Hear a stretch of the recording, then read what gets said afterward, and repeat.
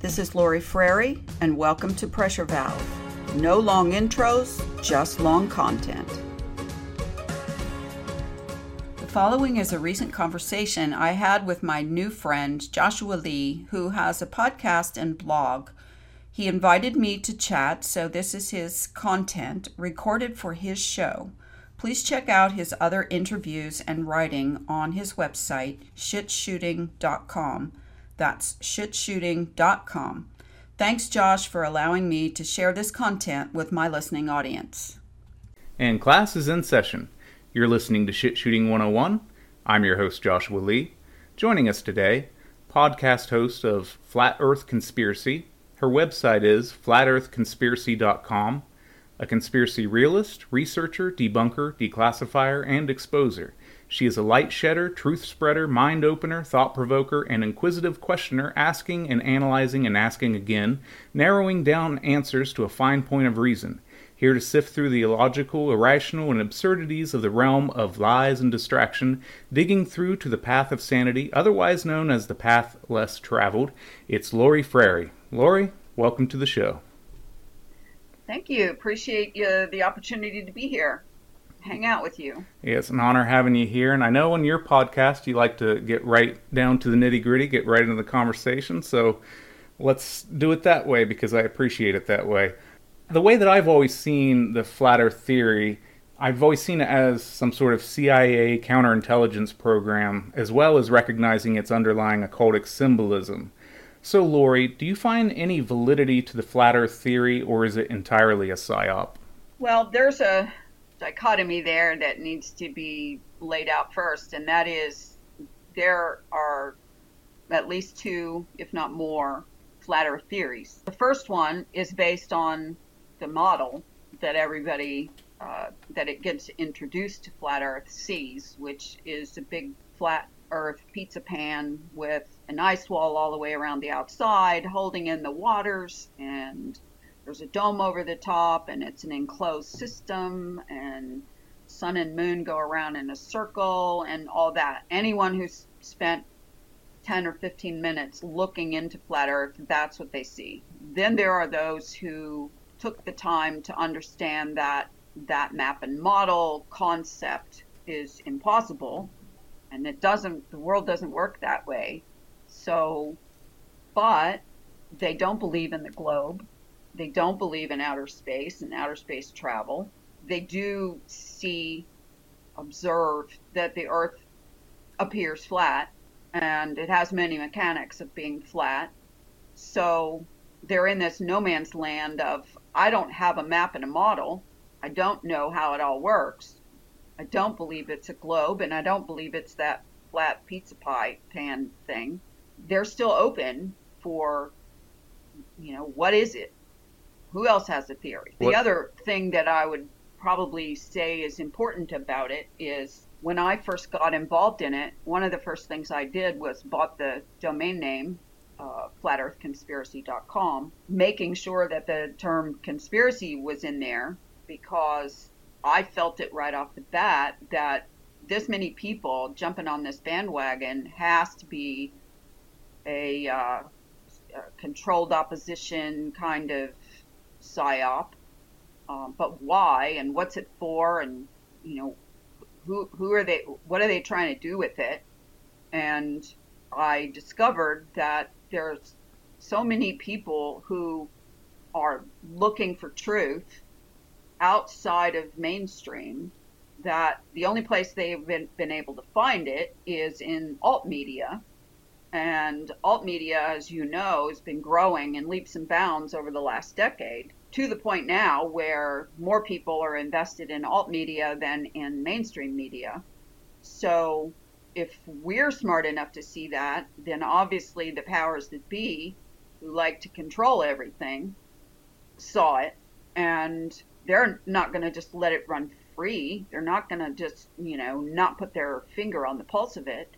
So they've been busy in the truth community for the last decade or more, controlling who are the players, who are the speakers, who are the content creators that get the push, that get the subs and the views and the showing up over on this right hand side of the menu over there, and so on, and trying to control that, but also trying to slip as much disinformation and propaganda in there as they possibly can. What I forgot to say is, I don't judge flat earthers, and I'm not going to say what the Earth is because I've never left the Earth and looked back upon it to know exactly what it is. I know that we have been lied to in so many different ways, so I don't judge anybody who questions it and has a different outlook on it. But I haven't seen anything that's convinced me of that it's flat, and I do recognize that it's used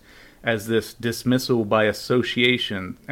Anytime you bring up any conspiracy, even the JFK assassination, I've had people ask, "What are you, one of those flat earthers?" That's the first question they ask. Like I said, it's dismissal by association.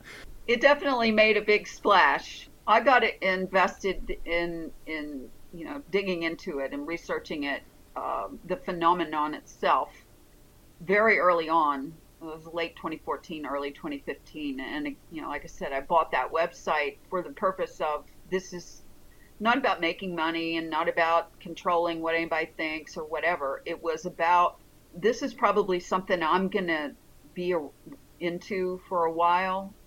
Not as much about the flat earth part of it, but about the social phenomenon of it, almost from an anthropological standpoint, and people watching and seeing, who the players are and what they're saying and how it's leading into the other conspiracy theories. And right off the bat, there was a big fight. I mean, it was like a big division. People who were labeling themselves as truthers, they said, we own the word truther because it was coined because of 9/11 truth. And your flat earth garbage is belittling and, making truthers look stupid and bad and dumb and gullible and all that. So we don't want you in the truther community. And so it's like, well, too bad. We're in the truther community because truth isn't just about 9/11 or JFK or one of the other many million, MK Ultra, New World Order. You add them all in there. They're all in the truther community. And so you've got all these tribes and camps and division and yelling and screaming and blood in the water. So, yeah, I found out real quickly when I looked at, dug into this map and model concept, because that was what you believed in if you were going to label yourself as a flat earther. You had to believe in that map and model concept, and you were not allowed to debunk any parts of it or, say, well, I'm sorry, but the sun and the moon doesn't go in a circle. It goes across the sky, east to west, and it moves back and forth between the Tropic of Cancer and the Tropic of Capricorn and all that stuff. And they're like, oh, no, you're combining, mainstream science. It's like, oh, my God, not all science is wrong. So you got to make it fit. They don't have to accept that you don't accept it. You have to make it fit, or you have to debunk it and come up with an alternative theory that you can do in the scientific method. And the scientific method is observe, right? You gotta see what's out there, and then you have to test, repeat, then you have to predict. So if you can't do all those things, then your hypothesis falls apart and you're never going to get to a theory. Right. Me personally, I've read a lot on the ancient mystery schools, so that's where my mind goes in decoding a lot of this type of stuff. And I see the flat earth as some sort of esoteric attempt at manifesting the magical energies of the metaphysical plane through the conscious powers on the physical plane. I look at what these shapes mean: the square, the triangle, and the circle. The square esoterically represents Earth. You have the four corners of Earth, the four cardinal directions, the four main elements. So that's the material plane of Earth is the four, the square, and that's what the pyramids represent. That's what the square and compass represents. The square is the Earth, the triangle is the creative principle, and when you use sacred geometry and incorporate pi, now you have the circle, and the circle represents the universe. So you combine all those, so you have the universe, the Earth, and the creative principle all combined into one. And so that's where my mind goes with that it's, yes, it's CIA, but it's the occultic, the deep state occult of the CIA. Does that make any sense? Yeah. I mean, I see where you're going with that, and that correlation you draw and so forth. There are multiple so-called maps for that people were in camps in the flat Earth community and still are. There's the circle mappers and the square mappers and the diamond mappers, and each one of them has a model. I spent 6 years looking at all that stuff, but it only took me about a year into it to become vocal and say, okay, come on, this doesn't work, this doesn't work. You can't make this model work. If you can't make this model work, this map doesn't work. The map doesn't work because there's GPS, and mapping has been going on this Earth for thousands of years, and sailors and the whole thing. So, how can you possibly believe that there is an ice wall around the oceans that is 60, 70,000 miles long? I mean, get a grip. But the minute you start to not, openly, vocally question, the immediate response is, well, where's your model? You're like, well, I don't have one, but that ain't it. And the big channels, as it was always referred to in the flat Earth community, there were like 3 big channel name guys who came into it from the very beginning, and everybody sort of followed one or the other or 2 of them, and those guys all fought amongst one another, and just like a little war. And I'm like, a war over what? What are we actually fighting about here? And I mean, if you are actually attempting to get to the truth of where we live, then why is anyone who questions what you believe chastised to the point of hate and other channels? If you're putting out information that is contrary to what the big guys are putting out there, then you're a shill automatically, no doubt. And then on top of that, they literally will make fun of you, make hate videos about you, the whole 9 yards. And it was brutal going through that. It put my armor of God on me, I mean, to come out the other side. And yet through all of that, I accomplished getting 14 million listens to my podcasts, debunking over and over and over to the point of that nausea. And then along the way, I started throwing out other, ideas. Okay, if you don't believe in a globe, how about this? Have you ever heard of simulation theory? Have you ever heard of, now there's a new guy on the scene calling it the simulacrum or lacrum or however, you pronounce that word. And that's something dug up out of the old days. The simulation theory has been around since computers have been around, if not before. Got everybody jumping on that bandwagon now who got disillusioned with the flat Earth theory and flat Earth community and the association to it, which is a big part of it. No one wants to be called a flat earther in that, derogatory sense. It's like calling you you might as well just say idiot, Yeah, I on things that I can't prove definitively to myself, I never dig my heels in and take a clear stance. I just remain open-minded. So I do have questions when it comes to Earth and how it's presented to us. And one of those things is, we're told that exist in a spiral galaxy, and we're at the center of this galaxy is a spiraling black hole, allegedly.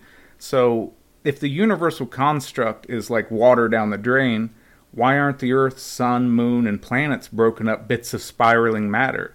Is it physically possible for the Earth to truly be a globe? And if not, what shape is the Earth, and what exactly is its motion through space? I would answer that question in a couple of ways. One is based on observation, not just mine, but historical observation. And one of those just, random questions you throw out there based on observation is, if you go out at night and you look at the night sky, night after night after night, or even if it's once a month or once a week, and you learned about the stars and the constellations and so on, and how the moon travels and the phases of the moon. You learn all of that, okay? And nothing about that changes when you become a flat earther. It's still the same observations. But one question pops up, and that is, how come if we've been spiraling and vortexing through open space for millions and billions, I always have to say it that way,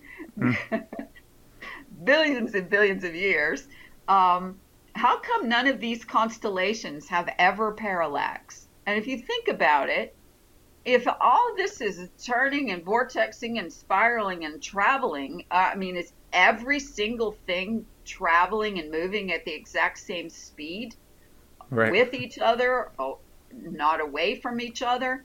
And if they're not doing that, then why can you go out on any given night and find Polaris in the exact same spot that people that lived thousands of years ago saw it? Okay. And why can you find the Big Dipper and know exactly where it will be in the sky?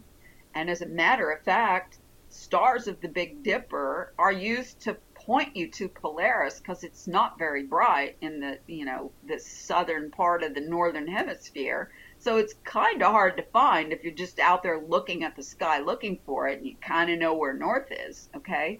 But my point is, so if you have Polaris and you have the Big Dipper and you've got all these, Orion's belt and all these other constellations, why is none of the stars inside those constellations, which can't all be the same distance away, why has it never parallaxed and formed a different constellation?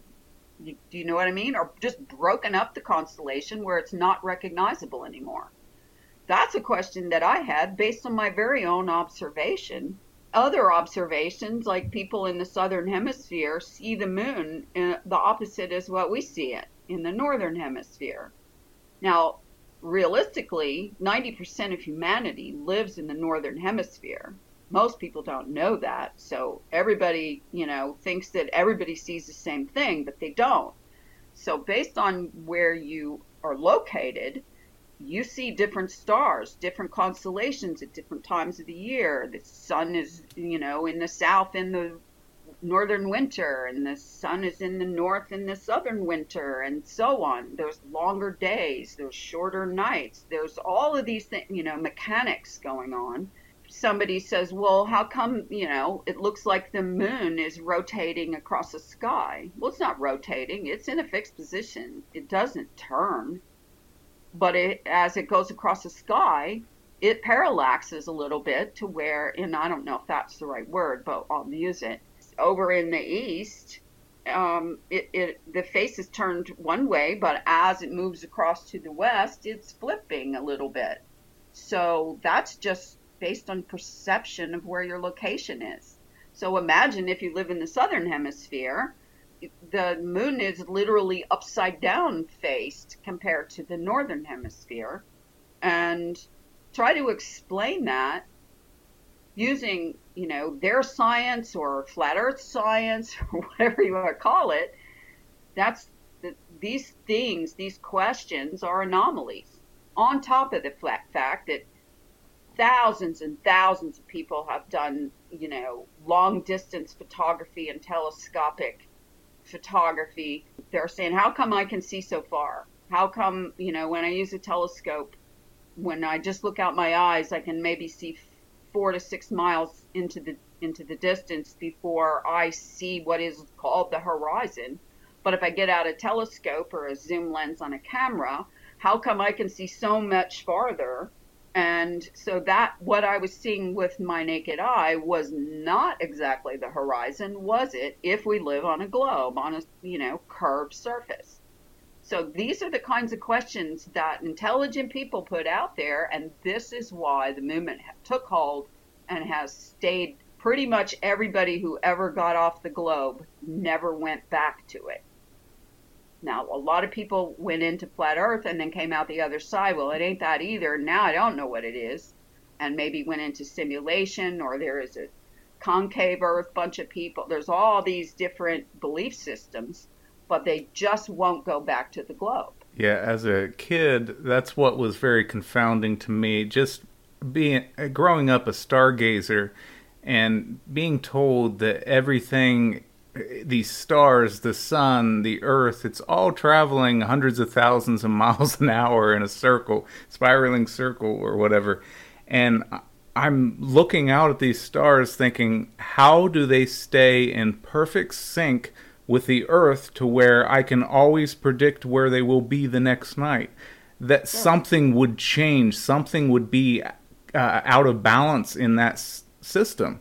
It's a very common sense way to look at it, but it's a question that needs to be asked, and I don't hear any astrophysicists addressing something as simple as that. And they're not going to, because they don't have an alternative theory, and they don't have a ready answer, and they don't have some god awful 3 chalkboard wide mathematical equation to explain it, which never has convinced anybody of anything. Right. You can make as many scribbles on chalkboards as you want, and most people's eyes just roll back in their head because they're not mathematicians. And you can try to explain it to them, and nah, that's okay, I'll pass.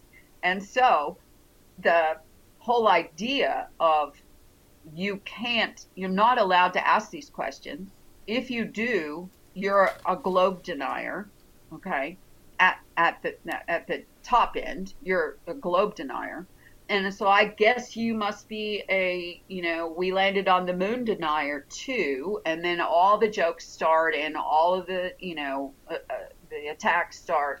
And so you have to learn who you can ask these questions to or talk these talks to, because as you know, with most conspiracy theories, if you start talking to a mainstreamer who believes all authority and all authoritative mainstream belief systems, you're going to get that same reaction. Either the eyes roll back in the head and you get made fun of, or you get attacked and conversation over. And so you're right. What are they afraid of to even try to explain this? And I'll tell you why I think that is. Because people assume, if they never got involved in the flat earth community and learned the personalities and the players and the people, they automatically think that you're a dumb sock, you're gullible, you're stupid, you didn't pay attention in school, all of the above. But until you learn that there are science people in the flat earth community, lots of them. I mean, physicists and engineers and you name it. They are represented in the flat earth community, and they've been keeping the charge alive all this time, waiting for answers and waiting for somebody to come up with an alternative model that they can accept, or an alternative theories, hypothesis, whatever. And in the meantime, you would not believe the massive amount of data being collected within the flat earth community about the observed world.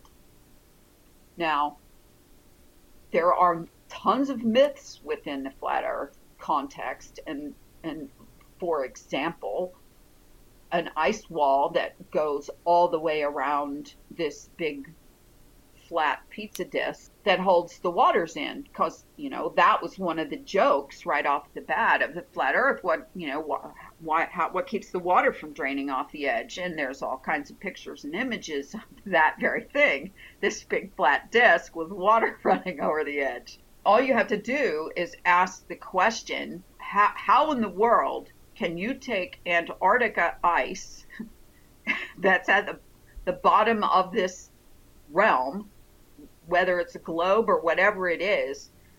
There's enough people that have been to Antarctica and enough scientists and people from every country in the world and enough exploration and so on that you can just forget that it's this ice wall that goes all the way around the outside perimeter. I laugh, and I've been chastised for laughing, but I don't care. It's ridiculous. That was one of the very first things that I asked questions about. Like, we believe what? I mean, as someone in the community, we're supposed to believe what? No. That's impossible. There's been enough ocean travel. There's actually a yacht race that goes on down there. I can't remember what the cup's called, but that goes around the coastline of Antarctica. You think all those people are in on this secret that they actually traveled 70,000 miles, or they only traveled a few thousand miles of it, but said they went all the way around? You see what I'm saying? What is the flat Earth explanation as to why ice would be around the perimeter and nowhere else? Well, because if you can't have all this flat water, okay, without something to contain it. All water needs a container. I understand that, but how do they explain why it froze around the perimeter? Because they don't have an explanation. I'm just telling you what some of them believe. Many of them believe. I was just wondering if you ever stumbled upon an explanation, because I never heard an explanation as to why physically. Well, obviously God had to do it, or the Creator had to do it. I mean, there is no other explanation for, right. Or the only plausible one, I guess you could say, was, again, north is in the center of this pizza pie map, and south is the whole entire exterior perimeter. Okay. And the sun and the moon, or the sun, for this exercise, travels in a circle, okay? And so the Tropic of Capricorn and the Tropic of Cancer are still there, and the equator, all right? So they're like on a dartboard target. They're concentric circles, going out, these measurements. And so the sun's supposed to travel around a circle of the Tropic of Cancer and which is in the north, and the Tropic of Capricorn, which is in the south, in the equator in the middle.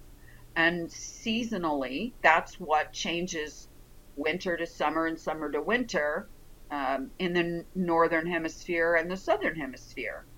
And so, actually, they even coined the word hemiplane. The northern hemiplane. So the sun never gets close enough to this outside circle to keep the water warm. Mm.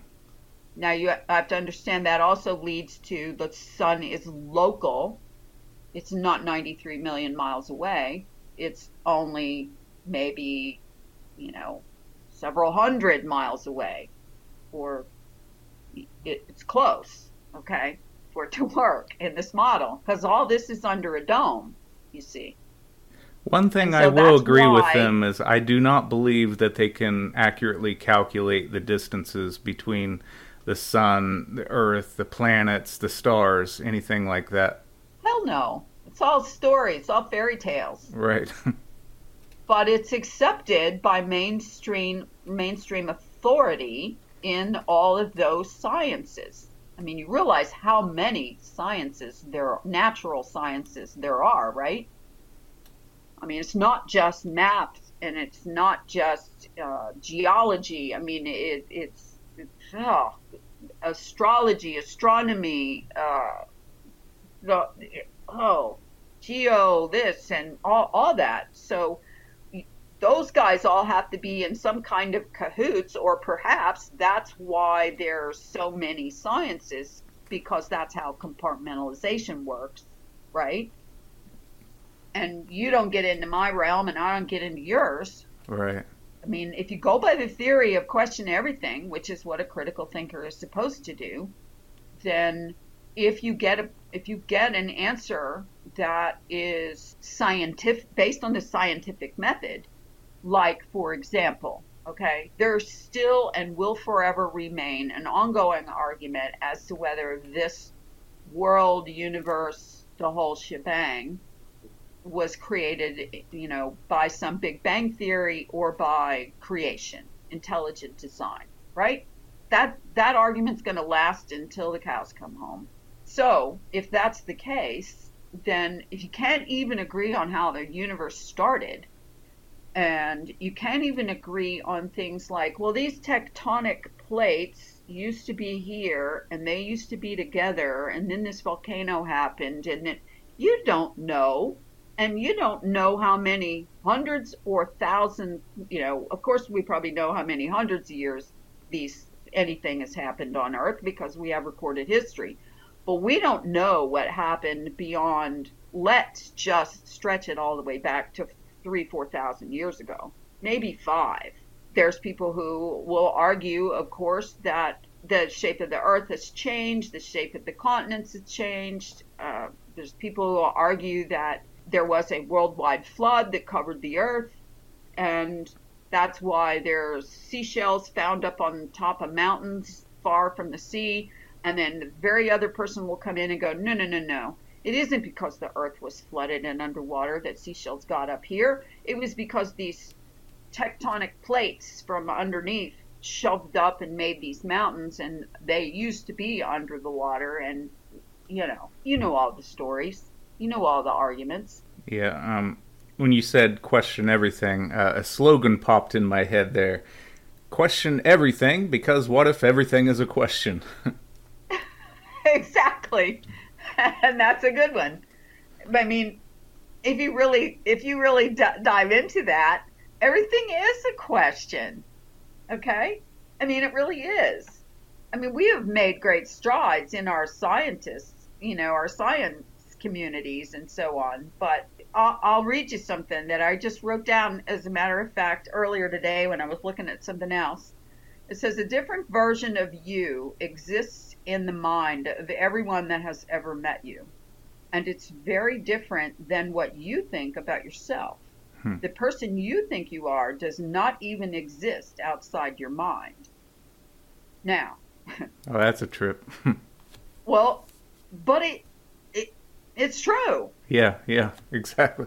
There's no way that anybody that meets you or has heard of you or whatever has a full picture of you.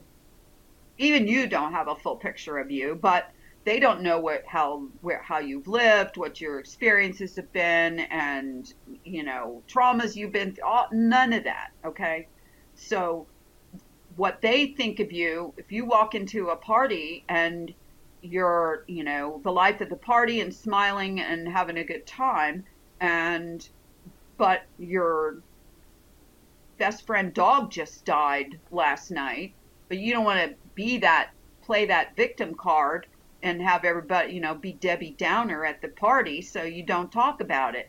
And people who just met you for the first time thinks, wow, that person's a happy person or whatever.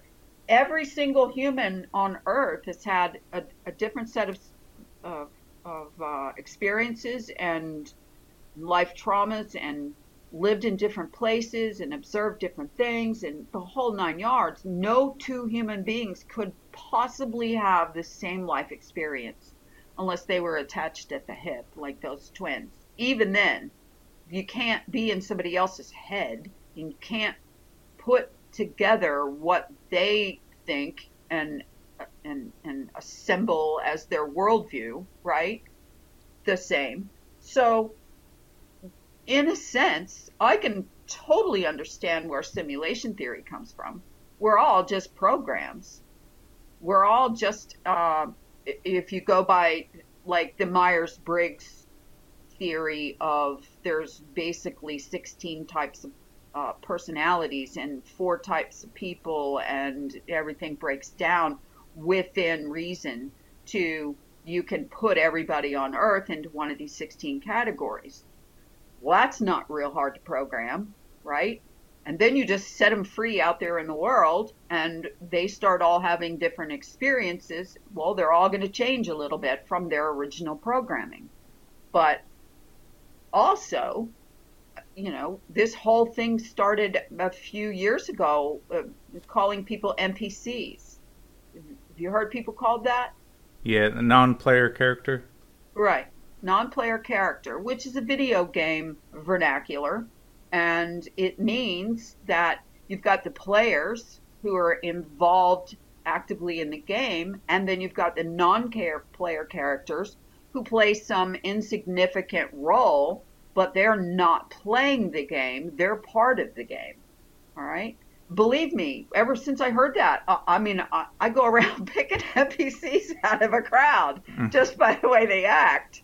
And, that's mean. That's harsh. But at the same time, I literally have talked to people before and got into maybe something a little more in depth than, hey, how you doing? How's the weather? And I've literally seen them go offline. Yeah, you'll find more of a challenge finding a player character. Right, right.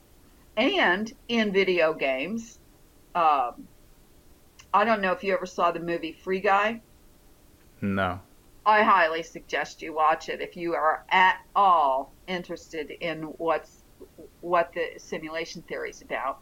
There's players, and obviously players are trying to do what? They're trying to level up, right? Isn't that typically an activity in a virtual reality game? And so you play the scene and you fall off the cliff or you get shot or whatever the game's about, and then you have to start over. And you do have some memory. Your player has memory of what you accomplished before, and so the idea is to get to the next level and then get to the end, be the hero or whatever the case may be. When you look around the world and you just take this theory, for example, and you start to see these non-player characters, and you start to see the programming, and you start to see players trying to level up, then you're like, who are the programmers? If there's players and there's a game, there has to be programmers. And who created this game? And all a whole nother series of questions opens up. And so I immediately put that out of hand. And the reason why is because I can't wrap my mind around we live in a big computer program. I'm sorry. I can't go there. Now, is there a possibility that there's layers of the computer program or the simulation? Perhaps, yes. Maybe the original simulation was a beautiful, wonderful analog simulation, and we'll compare that to, say, the Garden of Eden or the beginning of the world, if you're biblical on one stand and non-biblical on the other. But then, if you think about submatrices, for example, so let's say this original creation was this beautiful analog creation, and then the digital creation was overlaid over that, comparing it to the concept in the matrix, not the matrix itself, but the concept of the matrix. And that all of us are avatars, and some of us are players, and some of us are NPCs, and so on and so on. My first question is, what is the point of that? My second question would be, how many multiverse layers are there, and which one are we, what level are we in now? And who, if not humanity, is controlling it? Is it some big AI machine? Is it God the Creator spoke all of this into existence, as it says in the Bible, or Big Banged it into existence? And so now I'm at this point where I coined my own word for my own reason, for my own explanation, and I call it a supernatural construct. That does not have the word simulation in it. It says construct. Construct is where I arrived at after I left the globe, left the flat earth, and left simulation. Now I'm in this, questioning phase of, well, how does a construct work? And how do you answer all those questions I just previously asked? And supernatural means it's not simply some computer generated VR world. I do see so many similarities to the concept of maybe there are players and maybe they're programmers and maybe there are some NPCs, that don't have the same programming that the players have and so on.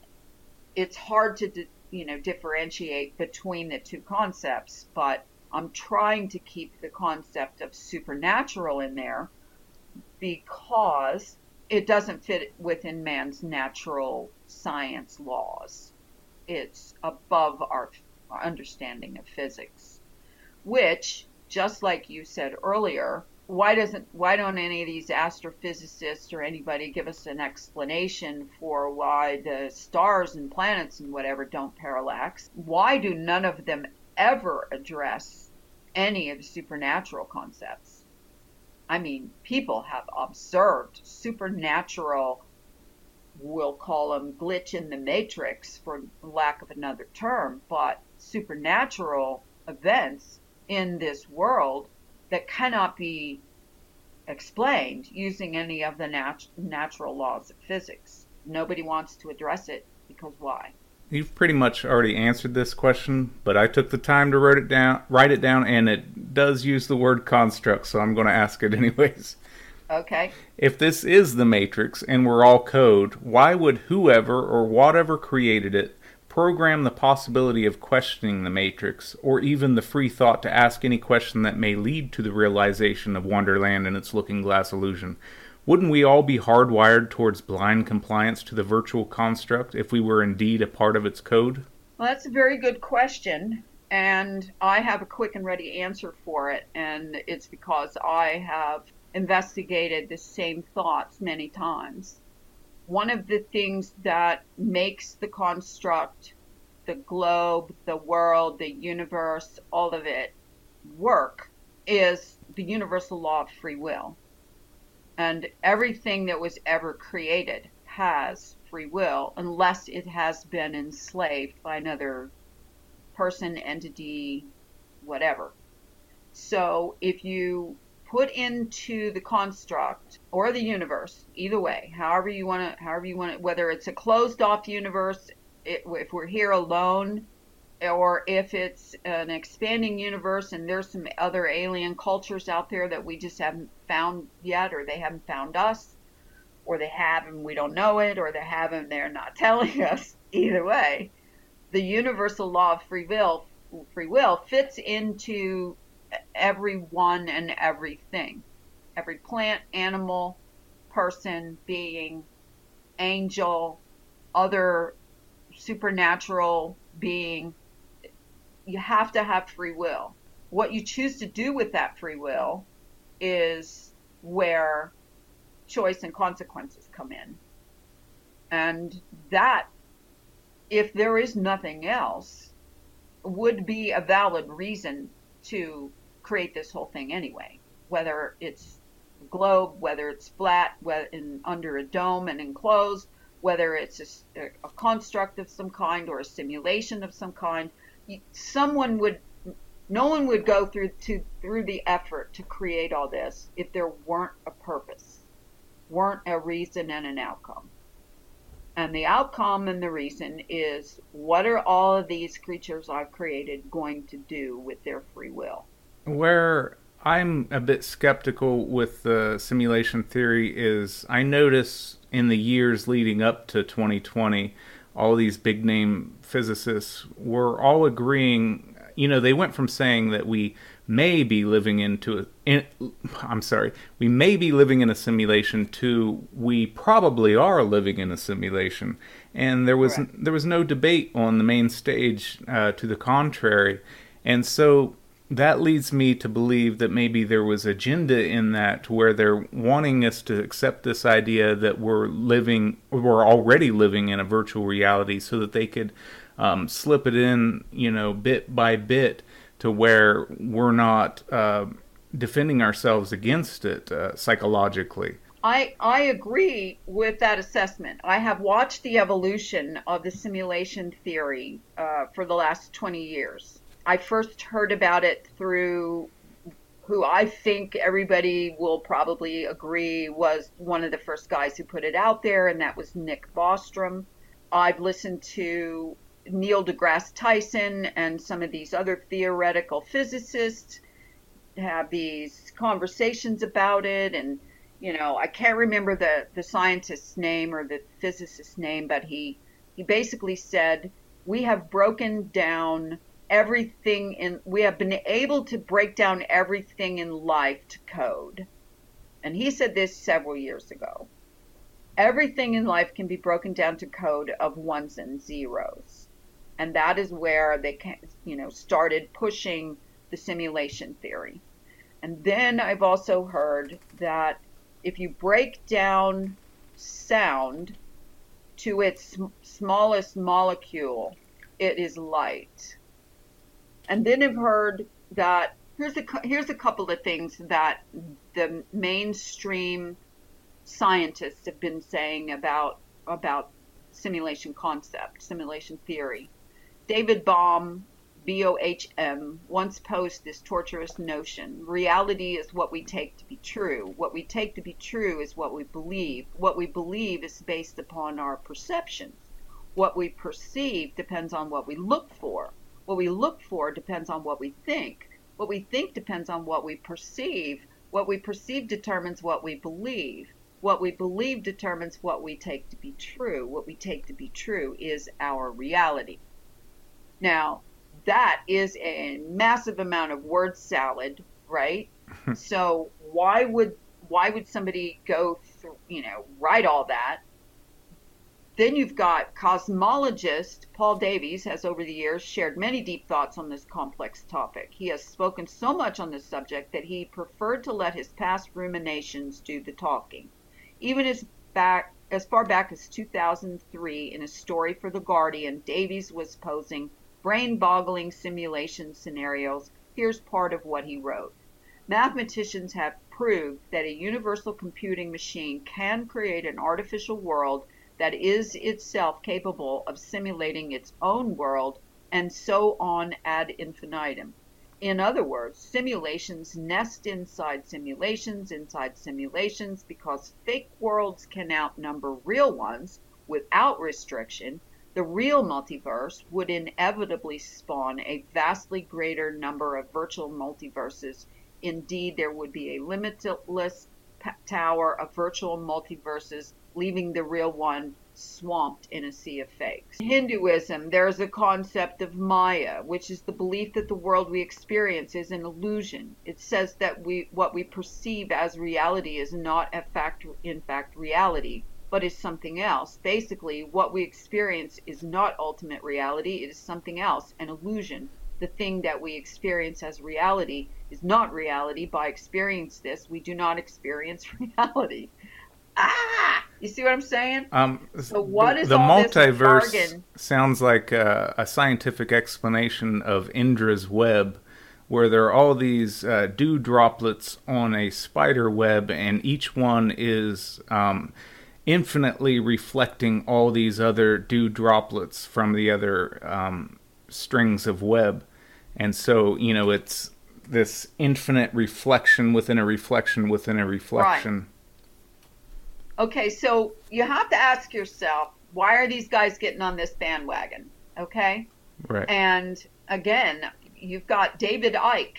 who's been known in the truther community forever, for years, has been this guy who, these aliens came here and seeded our planet and we're slaves, and these reptilian overlords rule over us, and his whole backstory.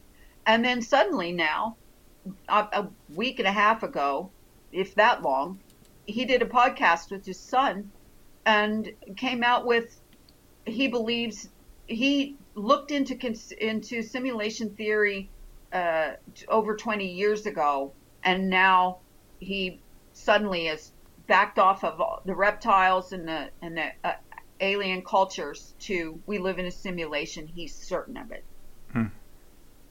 Now, you don't do a flip-flop like that when credibility as a truther is so vitally important, right? So was he living in Plato's cave all this time?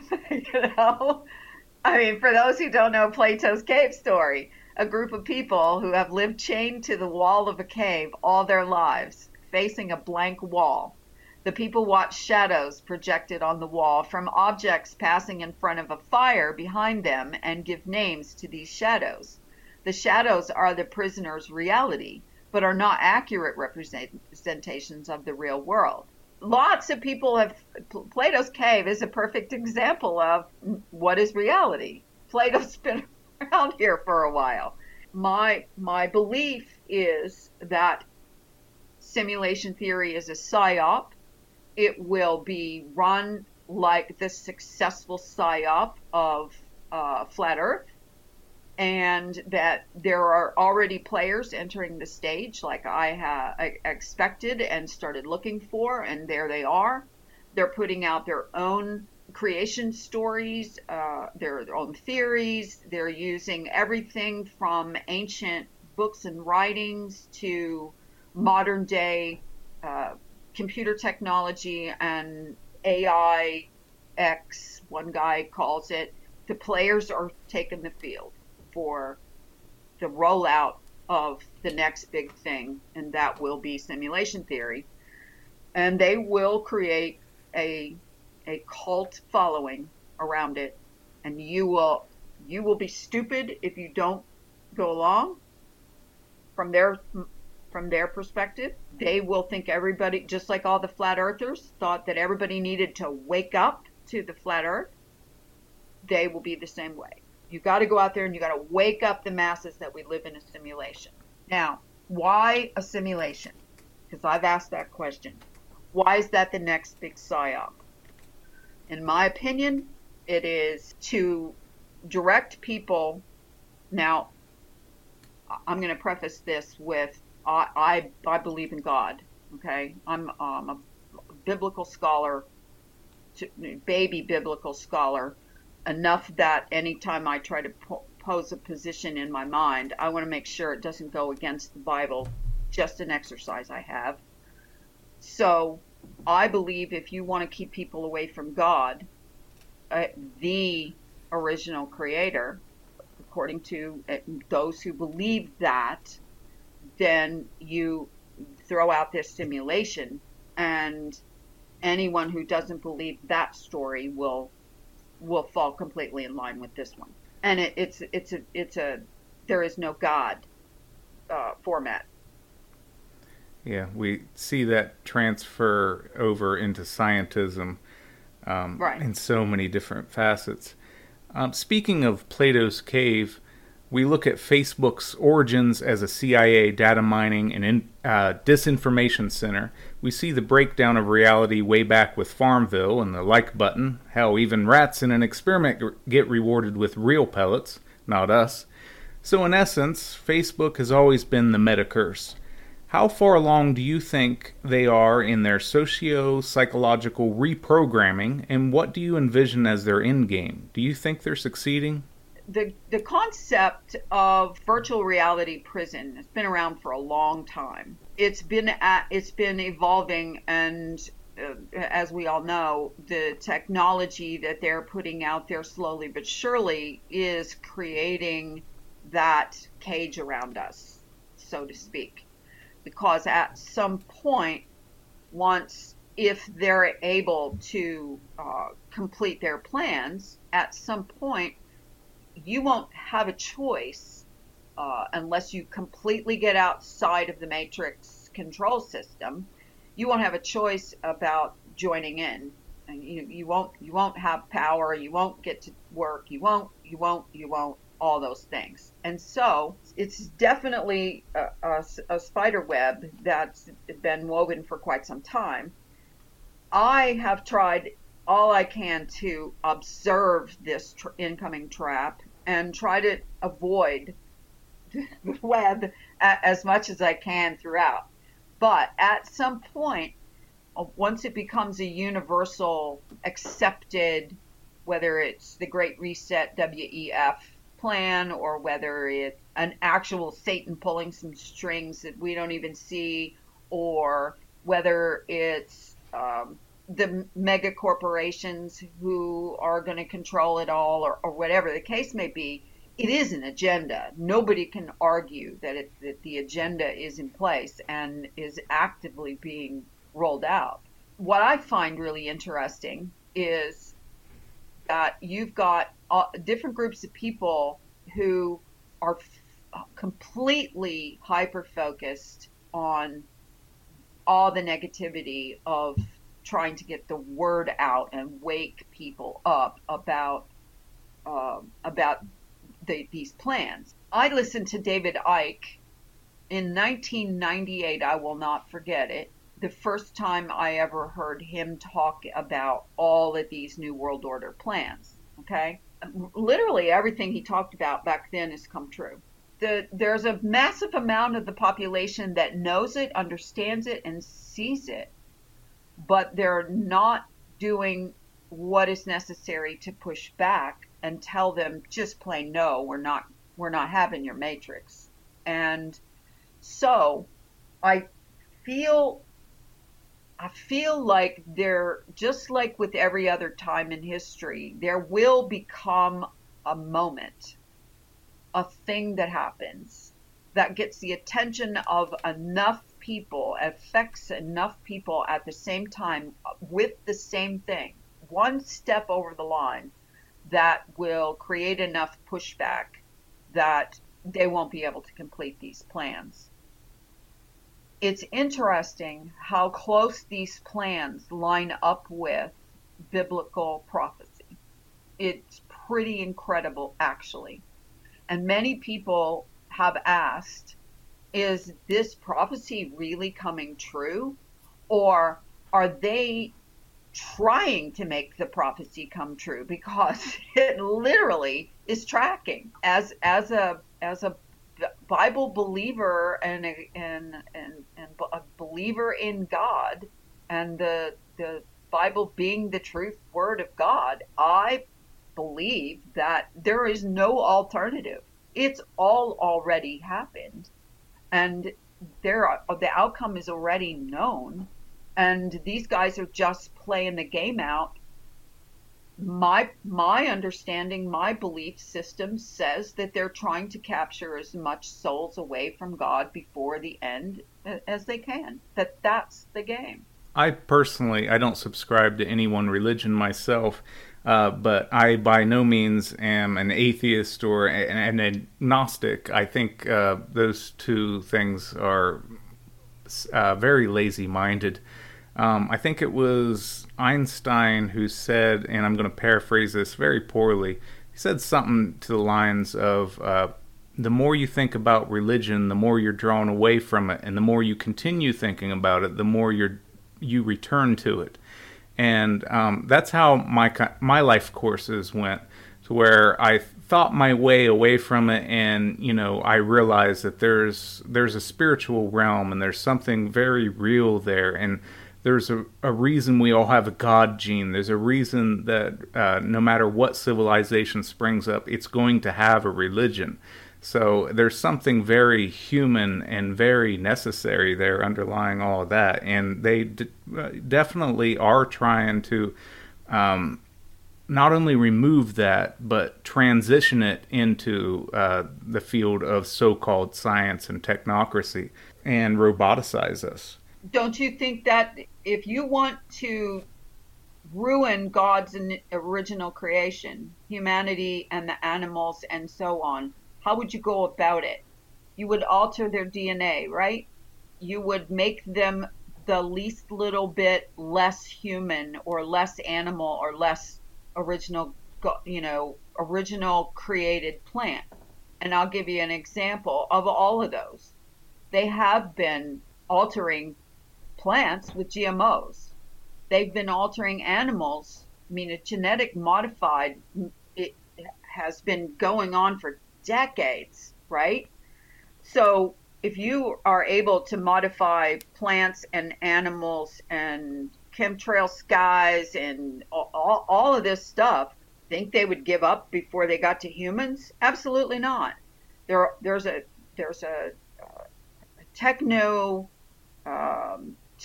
what is it, human 2.0 agenda out there, but it covers a lot of reasons. They use reasons like, oh, we're just creating better humans, or we're trying to take out bad gene code for illnesses, genetically passed on illnesses, and on and on and on. The agenda is, first, to control us, second, to modify us, and third, to control the modification to the point where at some point they'll start offering you to be little g gods, to live eternally inside of a machine or inside of a cloned or robotic body or an avatar different than the physical density avatar that our soul spirit occupies now as humans. So again, if you look at that from the perspective of, I'm going to try to get as many souls away from God as I can, or I'm going to wreck God's creation to where there won't be any natural humans left, and he's not going to want them. He's just going to destroy this place or whatever. Do a reset and start it over, which many people believe has already happened multiple times on the Earth construct. Yeah, when you add 2.0, it's no longer human. If you upgrade a human, it's no longer human. The human physiology has perfected itself. I was watching a TED Talk a while back, and it's an old one, several years ago, but there were these two scientists that were boasting about their nanobots that can reconstruct human cells, and the audience was just oohing and ahhing and applauding like trained seals for a fish, and it was just ridiculous, and I almost wanted to vomit. But they've been bragging about their nanotechnology and how they want to put it into our bodies. So how full are our bodies, brains, and DNA with nanotechnology, and what does this mean for the future of humanity? I believe at this point, every single thing on Earth has been corrupted with nano. Most people will freak out thinking about it, because it's like having little bugs crawling around inside of you. Now, if you compare that to have you ever seen the picture of those awful creatures that live inside your oil glands, along in your hair follicles, and come out at night and crawl around your face? Right. Once you see it, I can't remember what they're called, but once you see it, you're just like, oh, this is going to take me a while to come down from. Okay? And so the same thing applies to nanotechnology inside people. Now, if you know how long nanotechnology has been around, basically the concept of the bio API, if you have been watching the skies for the last decade or so, 15 years, you've seen the chemtrails. You know the water treatment plants. You know this stuff. You just have to keep the GMO foods. They put nano in foods. They put nano in flour that they make your crispy, crunchy midnight snack out of. Nanos are everywhere. Now, whether or not these nanos are inert and can be activated at some point in time, which has been the freak out from so many people with the 5G. The nanos are the payload, okay? Is whether or not they activate them to become self-assembling and to have a program and can, be Wi-Fi'd into existence or whatever else, okay? So I actually believe that we are on the precipice of being able to activate Human 2.0, okay? And most people don't want to hear that because it gives you such a horrific feeling of not being able to do anything about it. I mean, how in the hell are you going to get nanos out of you without, tearing holes in your skin or whatever? And you don't know where they are. I mean, you could never know where they are, right? And if they've even self-assembled or not. But I can guarantee you that there's enough nano out there that every single person, plant, tree, beaver in the pond, flower, everything has got nanos absorbed into them by now. So what are you going to do? I mean, what are you going to do? And if you somehow one day feel like your mind is not your own anymore and your ideas are not your own, and maybe you don't even have dream time, which is 1/3 of your lifetime is sleeping and dream time, then there's only going to be one out as far as I'm concerned. And it sounds completely like the worst post-apocalyptic movie you've ever seen, but the entire electromagnetic grid has to go down to keep from being controlled at some point. Now, I don't know if that's in my lifetime, but we're going to have to go backwards and start over, and maybe without any of this technology. I see that grid going down as actually a utopian thing. I see that as something beautiful that needs to happen. The way that they're bombarding us from every angle, it seems like a bad thing, but to me, that's actually good news. It tells me that they have to do that because our bodies are so damn amazing at detoxifying all of these things that they're pumping into us. They have to continuously pump it into us because our body figures things out and knows how to excrete it. That's what I get from it. If you have to put it in the food, if you have to put it in the deodorant, if you have to put it in continuous injections, and I mean continuous injections, and you have to do it in all those ways, in the air, in the water, that means that you don't have a very good weapon as far as it stacks up against the human body. God bless the human body. God bless the human body. I mean, it is an amazing machine. I mean, whether it's in a matrix concept simulation or it's, we live in this analog construct or we live on this globe that, however it got here and wherever it all got started, these babies are pretty fine-tuned. Now, yes, people say, well, but what about all the sickness and so on? Okay. Nobody seems to be saying much. I hear all these people saying, germ theory versus terrain theory, and we've learned, and there's no virus, contaminating everyone and transferring here and there and all that stuff. People are not sick from some made-up COVID virus. People are sick because their bodies are constantly having to detox now with all of this nano stuff. And you think about that, and you can't get far from that conclusion. I spent the last 30 years never, ever, ever getting sick. And I've been sick twice. What I mean sick is going through a body detox twice in the last 6 or 7 months. And that's never happened before. And I haven't changed anything about my diet or, the way I take care of myself. So yes, I'm getting older, but so what? That's too big of a jump from never in 30 years. And I'm talking about hardly a sniffle or a cold or anything to a pretty major detox. And when you look up the symptoms of what I've gone through, this last one, it completely tracks with radiation poisoning.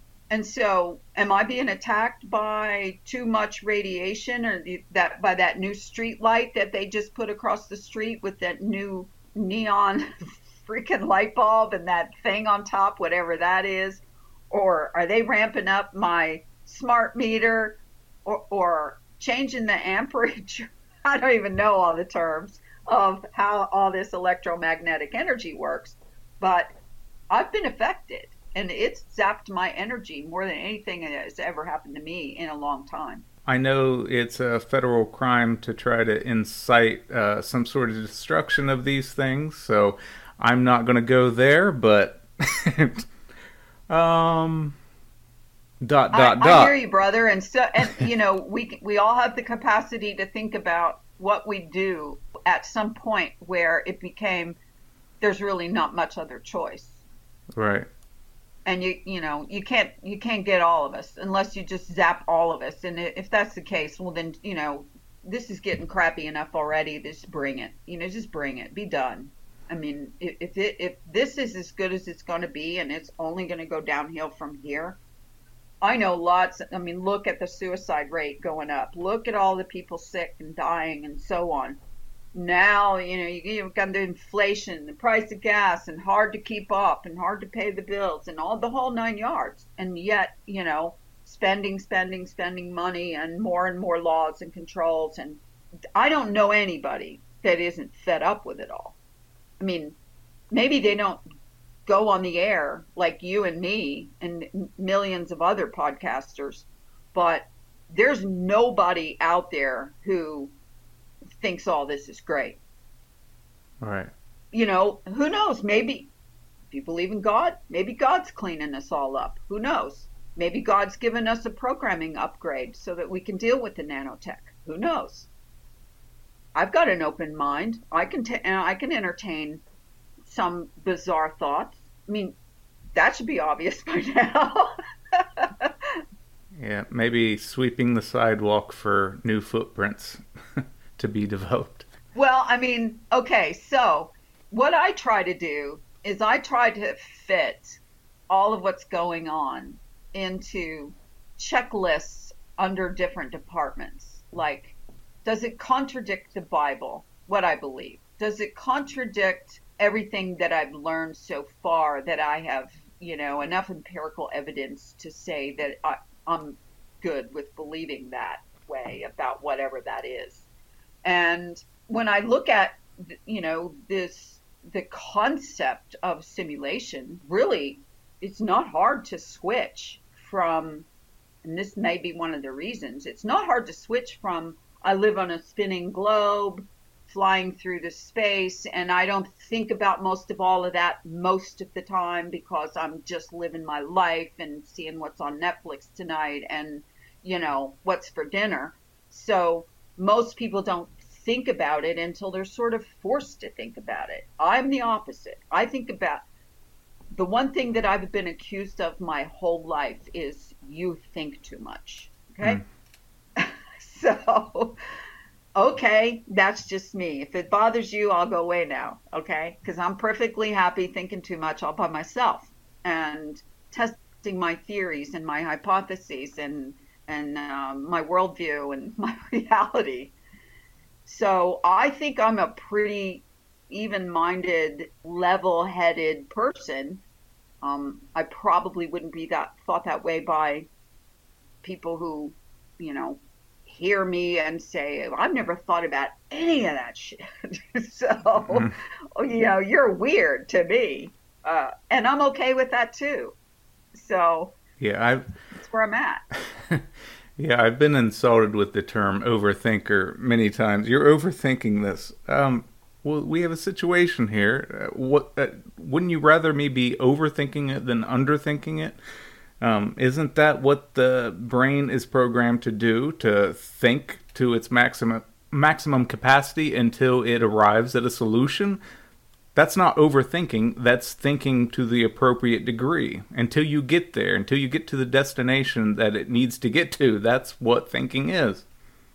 Of course. And the number one purpose for thinking is what? Survival.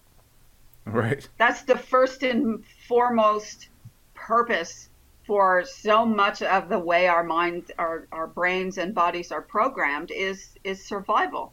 And if you can't think, if you can't forecast and, prepare for what might happen next, if you can't think about what other people might do, all that, is that overthinking? I don't think so. And if you think so, I'm okay with that. But as long as I can run faster than you or get ahead of you, the bear or whatever is going to get you instead of me. So is that overthinking? I don't think so.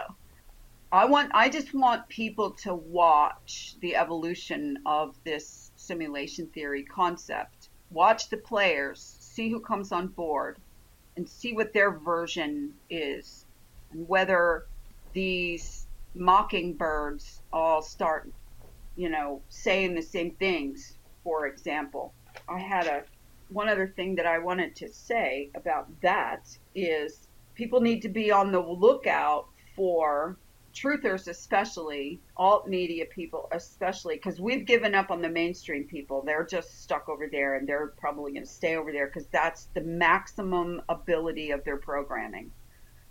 But you need to watch out for these multi-channel networks linking this guy and this guy, and we're having so and so. Well, he was just on Max Eakin's show, or he was just on Santos Bonacci's show, or whatever, but he was like nowhere 6 weeks ago. Where's this guy coming from? And then you've got these new truthers versus original truthers. Some people call them baby truthers. Somebody who, the difference between somebody who's been researching truth for 10 years versus somebody who's in 1 or 2 years. There's a lot of people waking up in the last couple of years. So they have literally created channels and personalities, content creators, designed them for the purpose of leading people into these subculture belief systems. And so there's also a new trend where you're only allowed to be positive. People are sick of, all the negativity, and they only want to hear positive stuff, which is, in my opinion, completely new age, but that's for another argument. Right. You're seeing algorithm manipulation. If you don't know how to recognize it, then you need to learn to look. And that is people who come out of nowhere and suddenly, you went to their channel, or you saw them last week and they had 524 subs, and then you come to this week or 2 weeks and they're at 34,000. I'm sorry, that just doesn't happen organically. Never, no how, no way. Okay, so you've got these cross promotional networks. You've got the algorithms working with inside all of these social media platforms, promoting the people that they want you to see. The next thing you do is go read the comments. If you start reading words like, I'm dazzled by this information, this so resonates with me, and on and on and on, and maybe one comment that, says, this is a load of word salad and it's crap, then you need to kind of perk your ears up a little bit. You need to look at the chat streams. You need to look at all of these things so that you don't get yourself sucked into the vortex of this programmed information. That's the only warning that I can give people about, doing your own research, looking for your own answers versus looking for spoon-fed information regarding these new topics. Whenever I hear the word dazzle, I'm always drawn back to the quote of the old comedian W.C. Fields, where he said, if you can't dazzle them with brilliance, baffle them with bullshit. Right. And you said the word resonates. Well, that resonates more now than ever. Well, where is it resonating?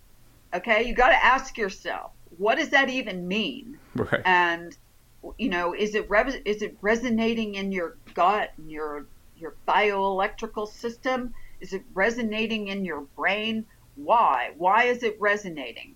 And pretty soon you can understand that you're being brainwashed or you're being programmed, more than likely, if you start falling into these dazzled and resonating. And on top of that, when you read the comments under some of these presentations and videos and content creators, a whole lot of those comments are not organic, real people. They're bots. Mm-hmm. They're sock puppet accounts. They're put there from the channel network group, programmed to go in and lift up somebody and support somebody, along with throwing in, another 10,000 subs a week. And, this stuff is not organic. It's not. Take it from somebody who's been in the trenches for pretty close to 15 years now in this truther community, strong. And I've watched how this, how YouTube grew from nothing. I watched how all these other alternative platforms came into play. I watched the fall of the mainstream media to where the alternative media top players have more watchers, viewers than all of the biggest mainstream media players. And I'm sorry, but I've seen the manipulation and seen people advertise. People have contacted me, say, I can sell you 10,000 subs for, $50. And if you send them $50, within a few days, you'll have 10,000 extra subs on your channel. Now, are they even from this country? Are they even real people? Doesn't matter. It's a numbers game, and it's real. Yeah, that's the last thing I need is an audience of bots. Or Chinese, or people from the Philippines who get paid, 3 pennies to sub to somebody. Right. In wrapping up here, I'll let you conclude this discussion however you like. The floor is yours. That was my biggest sort of admonition, is those new catchwords, if you will, that you may or may not have been privy to at this point. Words like parasocial relationship, words like channel network groups, the whole concept of the evolution of the from the flat earth to the simulation theory and who knows what's next. Somebody introduces it. It doesn't just come from nowhere. And be aware that, I'm not saying we don't live, unequivocally, that we don't live in some version of a simulation, because I literally checked a lot of things that people were saying about a simulation, and it is not actually anti-biblical. Now, somebody might argue that, and I would be interested in hearing their point, but just beware of these manipulations to the truth movement, and that actually the truth movement itself is probably not 100% organic. It's probably at least 50% manipulated, if not more. Maybe people started searching for the truth on their own and then got involved in these parasocial relationships and or new theories or whatever. But if you start hearing somebody flip-flopping, you can pretty much guess that they're probably a part of this social media network, and that they've probably been infiltrated in some way, shape, or form to put out certain content. And that's all I've got to say about that. All right, Lori. So my listeners, if they want to find you and your work and your podcast, where can they go? They can go, if they're interested in flat earth conspiracy stuff, then it is simply flatearthconspiracy.com. If they're interested in a podcast that I do not about flat earth, about other topics. It's found on most of the podcast platforms as Pressure Valve Podcast with Lori Frary. Or you can simply go, if you can remember how to spell my name, you can go to lorifrary.com and find content there. So I've got it spread out all over the place. Awesome. This has been a very brain-tingling conversation, and I've enjoyed it thoroughly. So I thank you greatly for coming on. I have too, and I just want you to know that you had great questions and kept my mind active and searching the whole time, and that's unusual for me, so I appreciate it. Yeah, I keep trying to tell people that I'm the best in the biz, but they just won't listen. No, well, I'm screwing you'll get around. there. They'll start listening. It's very evocative, provocative conversation and questions. So keep it up. Don't stop just because you get lonely out there talking to yourself. Well, I don't tell them what biz it is, so I don't know what biz I'm the best in, but I'm the best in some biz or another. I will have to say for people to go and read some of your blog and not just listen to your podcast because you are an excellent writer and really good at communicating ideas. Oh, thank you sincerely for that. And I definitely encourage my listeners to go check out your work as well because it's absolutely fascinating and enlightening. And definitely what you need to hear if you want to consider yourself a part of the truth movement. I don't want to call ourselves truthers because that word has been hijacked and ruined, but the truth movement, the truth tribe, as I call it. You're definitely one of the, what do you call, if it's not a chief, what, a female chief, chiefess? Well, I don't know. One guy in the Flat Earth movement a long time ago called me the high priestess of Flat Earth. I really didn't like it all that much, but okay. Let's not go there. I don't think of myself as whether it's coming from a female or a male. I think of myself as somebody who's just trying to get people to think and ask questions. That's all. And that's why I appreciate you so much. And I have thoroughly enjoyed myself. All right. You take care. Okay, you too. Thanks. What is up is more than a greeting. It is a much bigger question than we typically ponder. What, pray tell, is up exactly? Is up what is above me? Well, that is sky. Yet if I look down far enough beyond the earth, there is only more sky. So in essence, the sky is what is up and what is down. If I were floating and tumbling head over heels in outer space, there would be no up nor down, only side to side, round and round in relation to the position of my head. For my head is where is contained the true nature of up. What is up is my mind over body. Up is a state of consciousness. It is a condition of thought and perspective. It is an interpretation of direction, and that direction, the ultimate course, must be ascension. So the jig is up. Let us wake up. Get up, stand up, don't give up the fight.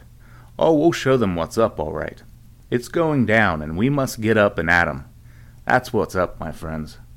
That's what is up. Love, peace, happiness. Signing off. Deuces.